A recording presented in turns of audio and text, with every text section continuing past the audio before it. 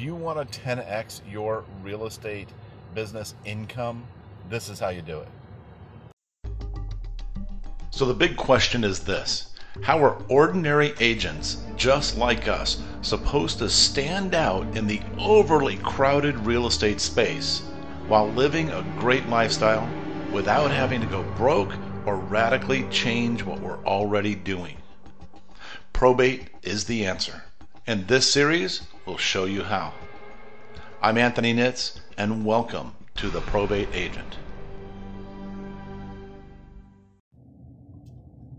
All right, hey folks, hi, Anthony Nitz here, the Probate Agent, and I wanted to share with you this episode some thoughts that I've had on this particular subject about 10xing your business, your income in your real estate business.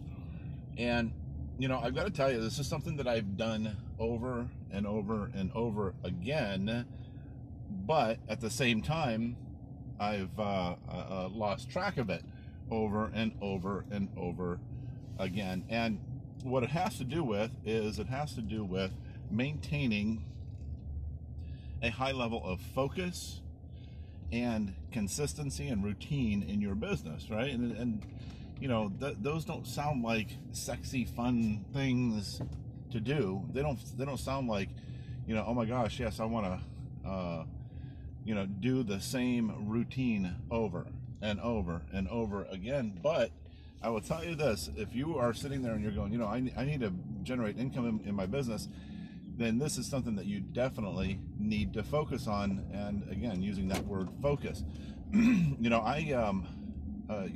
when I started out doing probate, it was kind of one of those things that if you listen to my previous episodes where I'm going, okay, I got to find some way to stand out. Okay. And I did. I stood out because I was doing probate and I was doing something a little bit different than what everybody else was doing. But one of the things that made me really successful in it was the fact that I was very consistent every single day, for a long time. I got up and I did my routine. I did my route that I had established for talking to probate attorneys and going to their offices and getting rejected and turned down. And then over time, that more and more of them saw that I was consistent and that I actually kind of knew what I was talking about, and they all decided at some point in time to give me a shot. But what do we do in our real estate business? A lot of us come out of businesses that are not sales businesses, right? And so we think, man, it's so easy to just go into the real estate space and, all I got to do is sell, one or two, maybe three houses a month, and holy smokes, I'll be doing great. And then you find out it's a lot harder than you think that it is. But I'm here to tell you, it's not. It's really, really not. It is probably one of the simplest businesses to be in. And if you have a niche, a focus that you can put your efforts towards, then you can easily 10x your business. So let me give you, kind of an example. So if you are out there, and I do this all the time, you probably heard me say this before, where I go out and I'll mess with agents and I'll go, sorry, I'll walk into an open house and I'll say, so,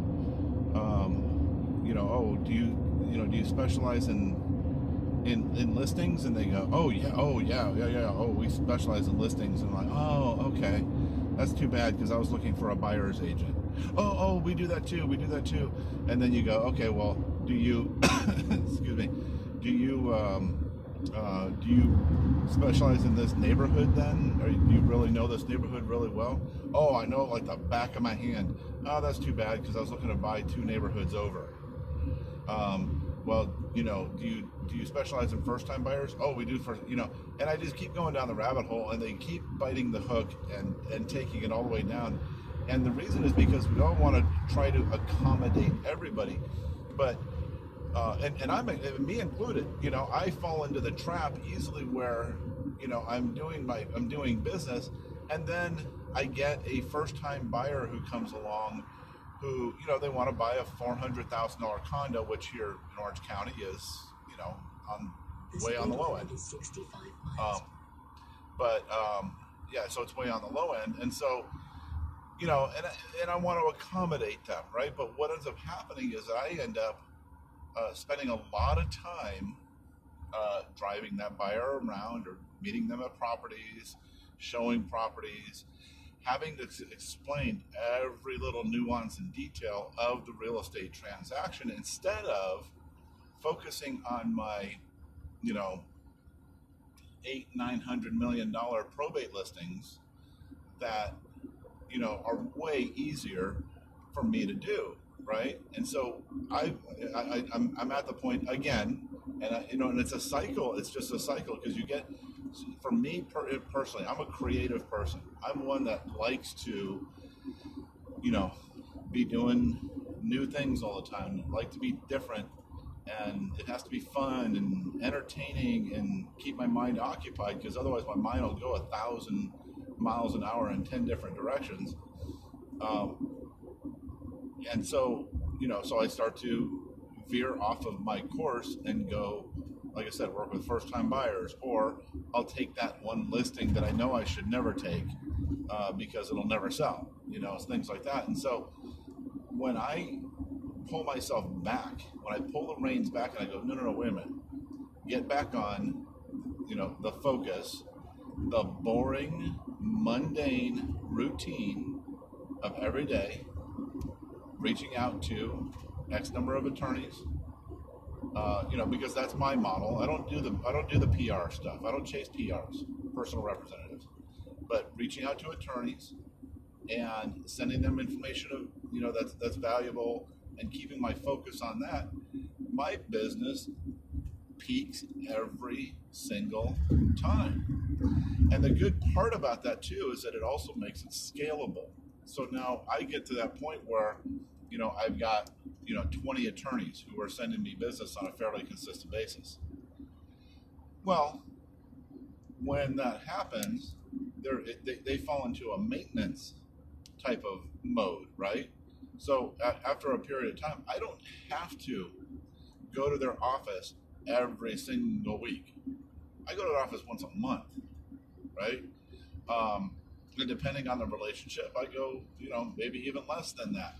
Or it transitions from me going to the office to maybe making phone calls. Because one of the things I told you before was that with attorneys, when you get locked in with an attorney, the odds of you staying locked in with that attorney are pretty darn good because nobody else is going to their office. Nobody else is being consistent in trying to, communicate with them on a regular basis. They go in maybe 2-3 times and then it's over. It's done.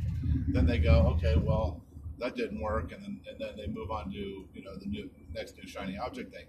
But by being more boring and mundane and maintaining laser-like focus, your business will 10x. And again, talking about scaling, so now I have 20 attorneys, and those 20 attorneys then turn into my ability to reach out to another 20 attorneys, right? So, at different points in time, I've had, 30, 40, attorneys who have me as their go-to guy, and they, and they'll refer me business. So what does your business look like if you got 20 or 30 attorneys, sending you business all the time? It's going to explode. And then of course, once you got those listings, you leverage that listing to get other listings in the neighborhood, whatever your unique selling proposition, you send out a postcard to the neighborhood. Hey, we've got this listing and we're looking for more. We got buyers that are looking for properties that are different than ours. We would love to have you, come in and bring our buyers by. Sorry, distracted here trying to drive and talk at the same time. But so it just opens up the opportunities. On the other hand, if you sit there and you focus on, well, let me do first-time buyers, and let me do a farm, and let me do some luxury stuff, and let me do, I mean, you focus on 10 different things. You don't do any of them very well at all. None of them. You don't do any of them well. And I've seen this happen over and over and over. One of the agents that I worked with, she was a cowgirl through and through, and the only thing that she focused on, the only properties she would market to, are homes that had horse property on it, like stables and things like that, on the actual property. That's the only thing she would market to. She did not market to the neighbor's house who didn't have a stable at all. So it wasn't like she marketed to the whole neighborhood, right? It was just very specifically properties that had, horse facilities on it, because she knew horses inside and out herself. So when she went and she sat and talked to these people, and and they're talking horse language, and she's in jeans and in a blouse with tassels on it and a cowgirl hat, and then here I come with in a suit or something like that, and then they're asking me anything about a horse, and I couldn't tell you anything about a horse, to save my life. Obviously, she got the business all the time. There's another gentleman that I knew that he focused on people who are in a certain type of fitness. So specifically outdoor fitness. So not like gym rats and things like that. I say that affectionately, but more like people who did kayaking, triathlons, hiking and mountain climbing and caving and things like that. So he really focused on those specific niches. And so again, when he goes in and he talks to those people, he can tell them, hey, I know, who you are, I know what you're about, and I can really, help you accomplish your goal. One final one was this lady that she worked for, or her husband worked for a large, I want to say it was aerospace company. And in working for that large aerospace company, there was thousands of employees working for this company, and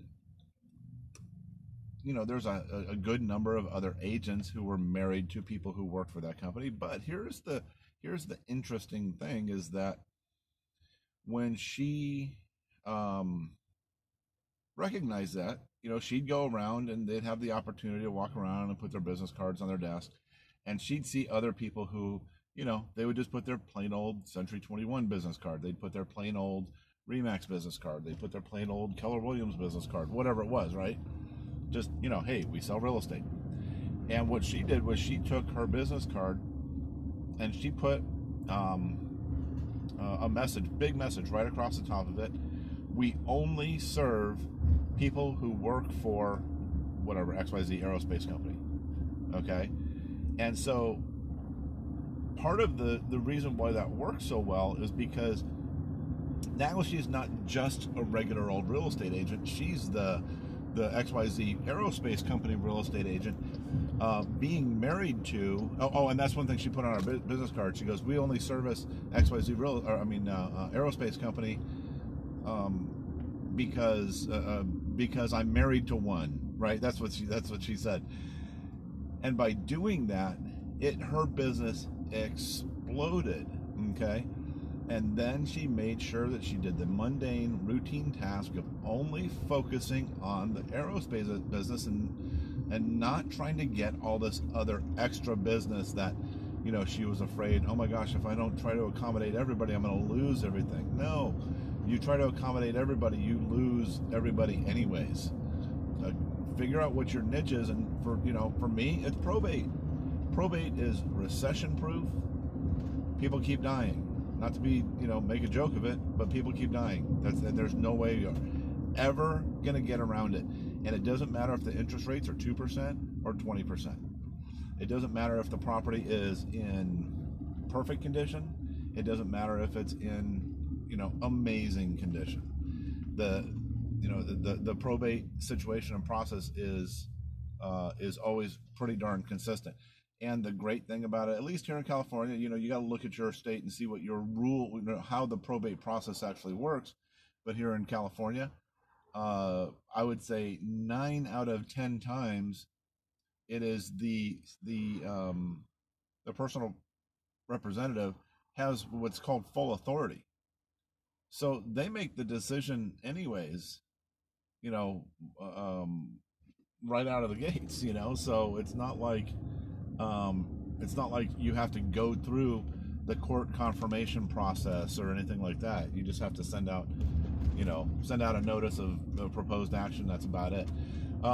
So anyways, folks, really think about your business. Think about your business. And I love probate, and I hope you love probate too, and that's why you're listening to this. But if not, figure out what your niche is, what your focus is, and then put together your routine, mundane tasks that you have to do to get that business on a regular basis. And I'll just give you a little tip. So for me, I have my whole morning is set on making those calls, doing my follow-ups, doing the business stuff, and getting what I consider the unpleasant things out of the way. It's not fun, doing follow-ups and calls and calling escrow and having to work out details and this and that. That's not the fun part. And then and that's all out of the way, then I go and I play and I work on my website, and I go out and hang out with my family, or I record new videos, or I do podcasts, right?